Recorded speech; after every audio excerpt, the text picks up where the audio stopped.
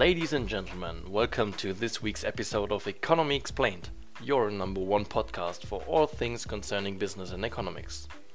I'm your host Frederik Meichelbeck, and today we actually have a very special and as always highly interesting session planned, as I am delighted to introduce you to three extraordinary experts in their chosen fields who have agreed to share their thoughts and knowledge with us today.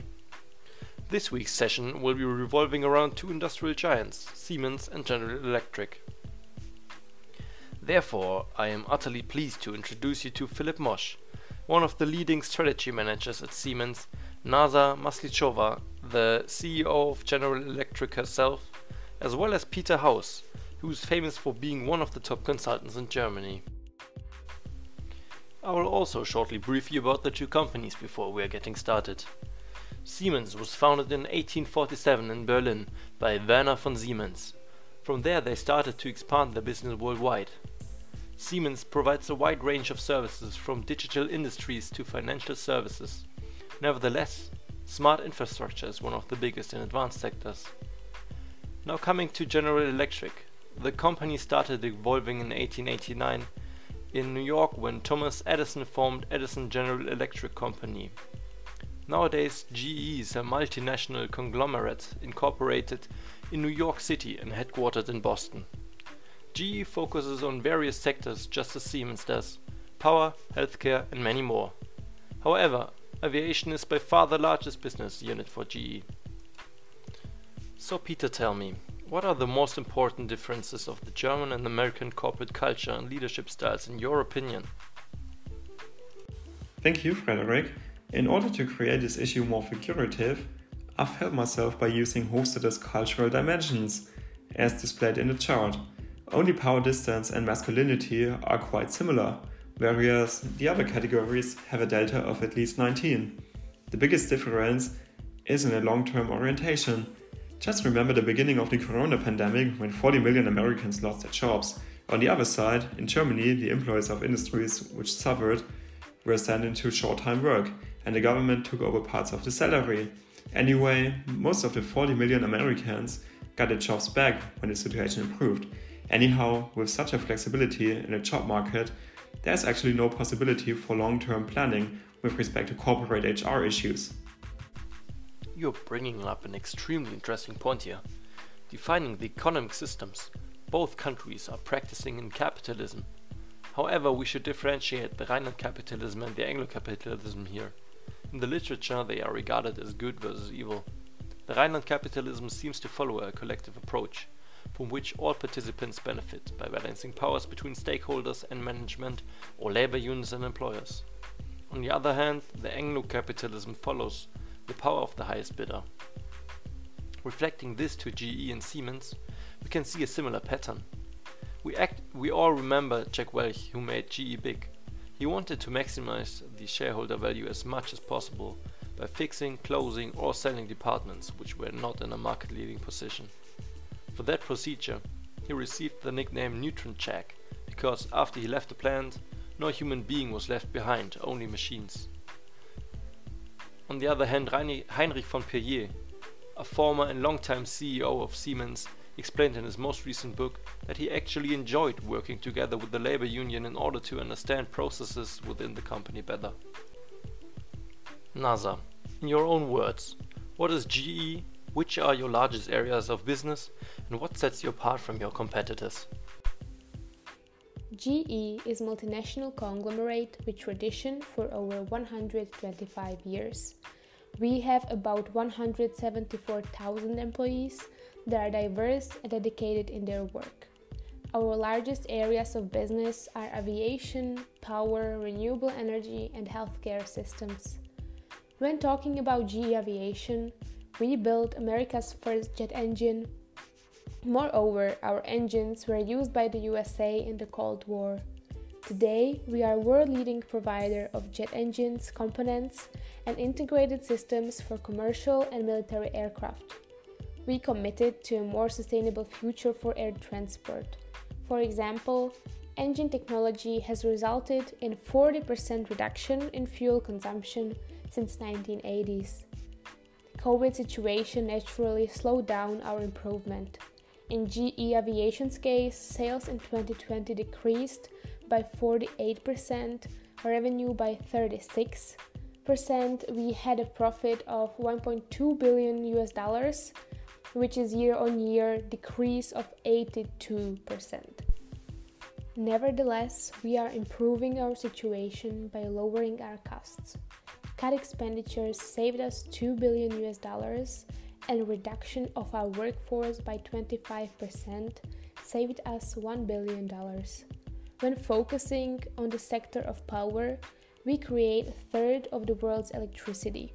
Our technology equips 90% of power transmission utilities worldwide, and 40% of the world's energy is managed by our software. We excel in gas, steam, and nuclear power. Our focus is on 3 Ds. First D is decarbonization. We believe that lower carbon solutions, such as renewable energy supported by gas power, can contribute to more decarbonized energy in the future. In other words, we focus on switching the use of coal to gas. Second D is digitalization. Our physical infrastructure will become increasingly integrated with our digital infrastructure. The result will be an improvement in economic, environmental, and social outcomes across humanity's fundamental systems. And lastly, we focus on decentralization. Due to the expansion of distributed energy systems, we had to improve customization, flexibility, and convenience through physical products like aeroderivative gas turbines, customized distributed energy solutions, and many more. I believe that our values are what makes us different. Act with humility, lead with transparency, and deliver with focus. The message behind our logo makes us successful till today, indifferent of if we speak about the quality of our products, sustainability, or any other aspect of our company. Thank you, Nasa, for this insightful analysis. And now for our second company, in contrast to what we just learned about GE. Philip, judging from your perspective, what defines Siemens? So, in my own words, I'd say that Siemens is one of the most innovative and profitable companies worldwide, while we're keeping in mind to deal with sustainable and environmental aspects as well. Further, this makes us to an industrial partner which is setting the course for long-term value creation. And regarding the company size over the last decades, today we're working with a simplified and leaner company structure, and this of course allows us to act more flexible while staying in direct contact to our customers. And of course we won't stop enhancing our competitiveness, because our scope is and was to grow faster and to get more profitable to our shareholders. What would you say are your largest areas of business? So, as Siemens is a conglomerate and segments have been divested over time, I'd like to talk about the business units that are currently the most important to the holding company. So, our number one therefore is Digital Industries, or shortly DI, which is in the segment of automation and digitalization. And due to sales revenue, we're in the position of the worldwide innovation and technology leader with DI. And to name some reasons for this leading position, I'd like to name that the level of employment is company-wide here the highest. And due to the COVID-19 pandemic, we have faced on the one hand, as in all other fields as well, decreased sales revenues. But on the other hand, it still was the strongest of all our divisions. And regarding the net operating profit, it was the only one that had a chance to grow in face of this weak situation due to the pandemic. And from 2019 to 2020, there was a year-to-year growth rate of a plus of 11%. The next biggest division is Smart Infrastructure. And in this division, our goal is to connect energy systems, buildings and industries intelligently. And again, regarding the employees involved in smart infrastructure, it is the second largest part of Siemens. Although that there is the pandemic. Here the sales revenues only decreased a bit and nearly could remain the same as in the year before. But also, as I mentioned before, the net operating profit company-wide only increased at DI. Therefore, also Smart Infrastructure had to suffer a decrease, and the net operating profit was in 2020 lowered by 11% than in the year before. Thank you for the detailed answer, Philip. And lastly, what would you say sets you apart from your competitors? To answer what Siemens takes apart from its competitors, I want to incorporate my personal opinion here. So just as I mentioned earlier, a huge part of our strategy is to divest businesses. This is something that gives back flexibility, and as you know, our business portfolio is very diversified. Thus, whenever we realize that further progression of a certain business unit would be inhibited if we persist to this connection, we think about separated enterprises. And as you can see on the examples like the Siemens Healthineers in the healthcare segment, or our latest new company, the Siemens Energy, I think we did a good job there. Wonderful. Just to very briefly summarize this for our listeners, Siemens sets itself apart by, inter alia, its diversified business portfolio. However, circling back to our starting point, the biggest department of GE is the aviation sector, while Siemens has no aircraft division. Peter, could you please determine the most relevant fields of competition where Siemens and GE are directly competing? Totally true. GE's aircraft division is very big. Anyway, I see the biggest interface in the energy and the train system departments. With respect to the energy sector, Siemens split off its energy division at the beginning of this business year by putting Siemens Gas and Power and Siemens Gamesa together. I personally regard Siemens Gamesa's renewable energy section as very interesting. Anyway, the GE Renewable Energy division has a revenue of around $10 billion and invests strongly into wind and water energy systems. Apart from that, the French company Alstom sold its energy division to General Electric in 2015. This was and is a very interesting deal. Both Siemens and GE really wanted to acquire the Alstom energy department.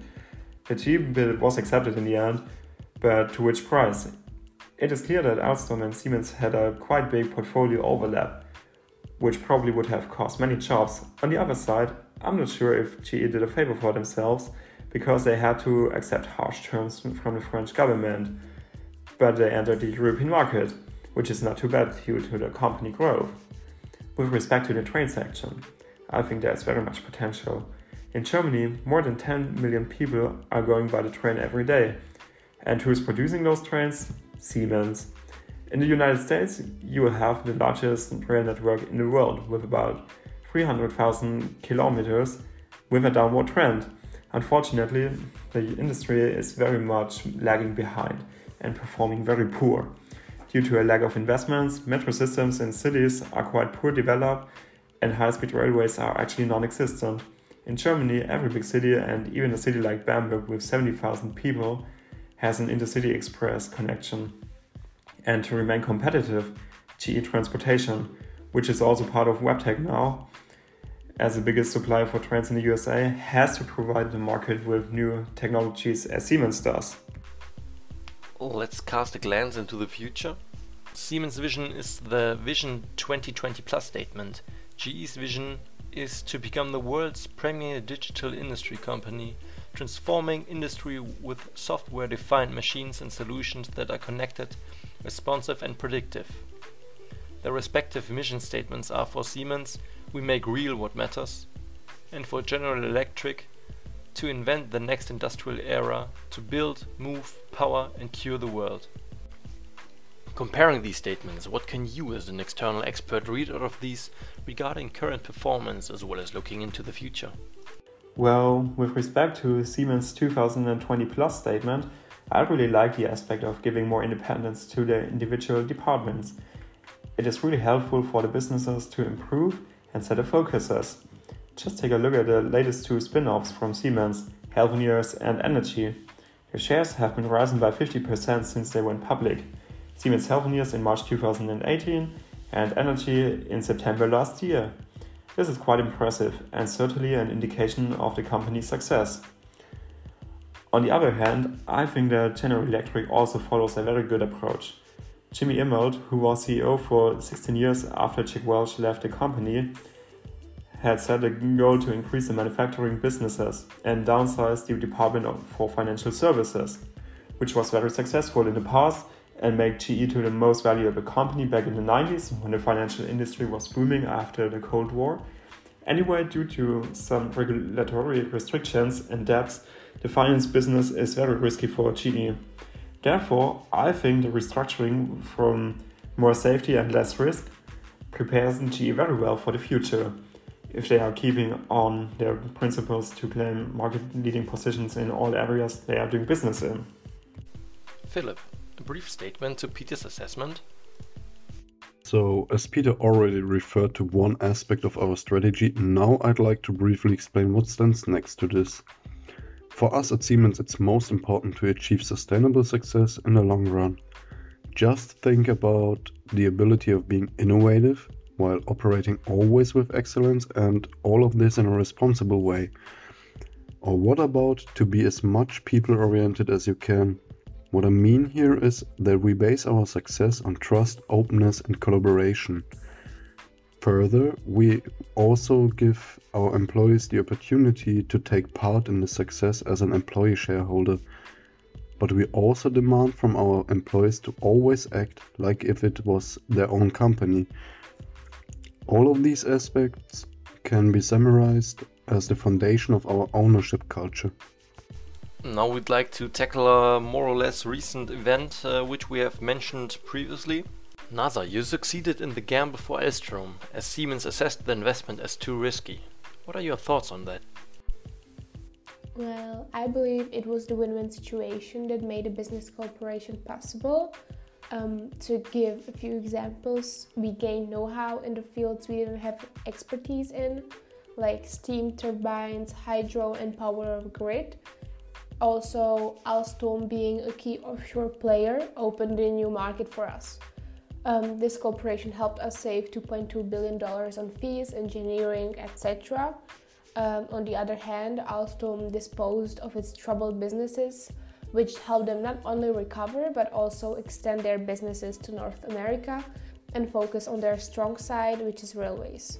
To conclude, it was the synergy that was missing between Alstom and Siemens that helped us to win the case, even though the French government was acting in Siemens' favor and additional negotiation was needed.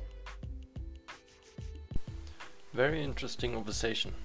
Thank you, NASA, for your perspective on what constitutes your company's largest ever industrial acquisition.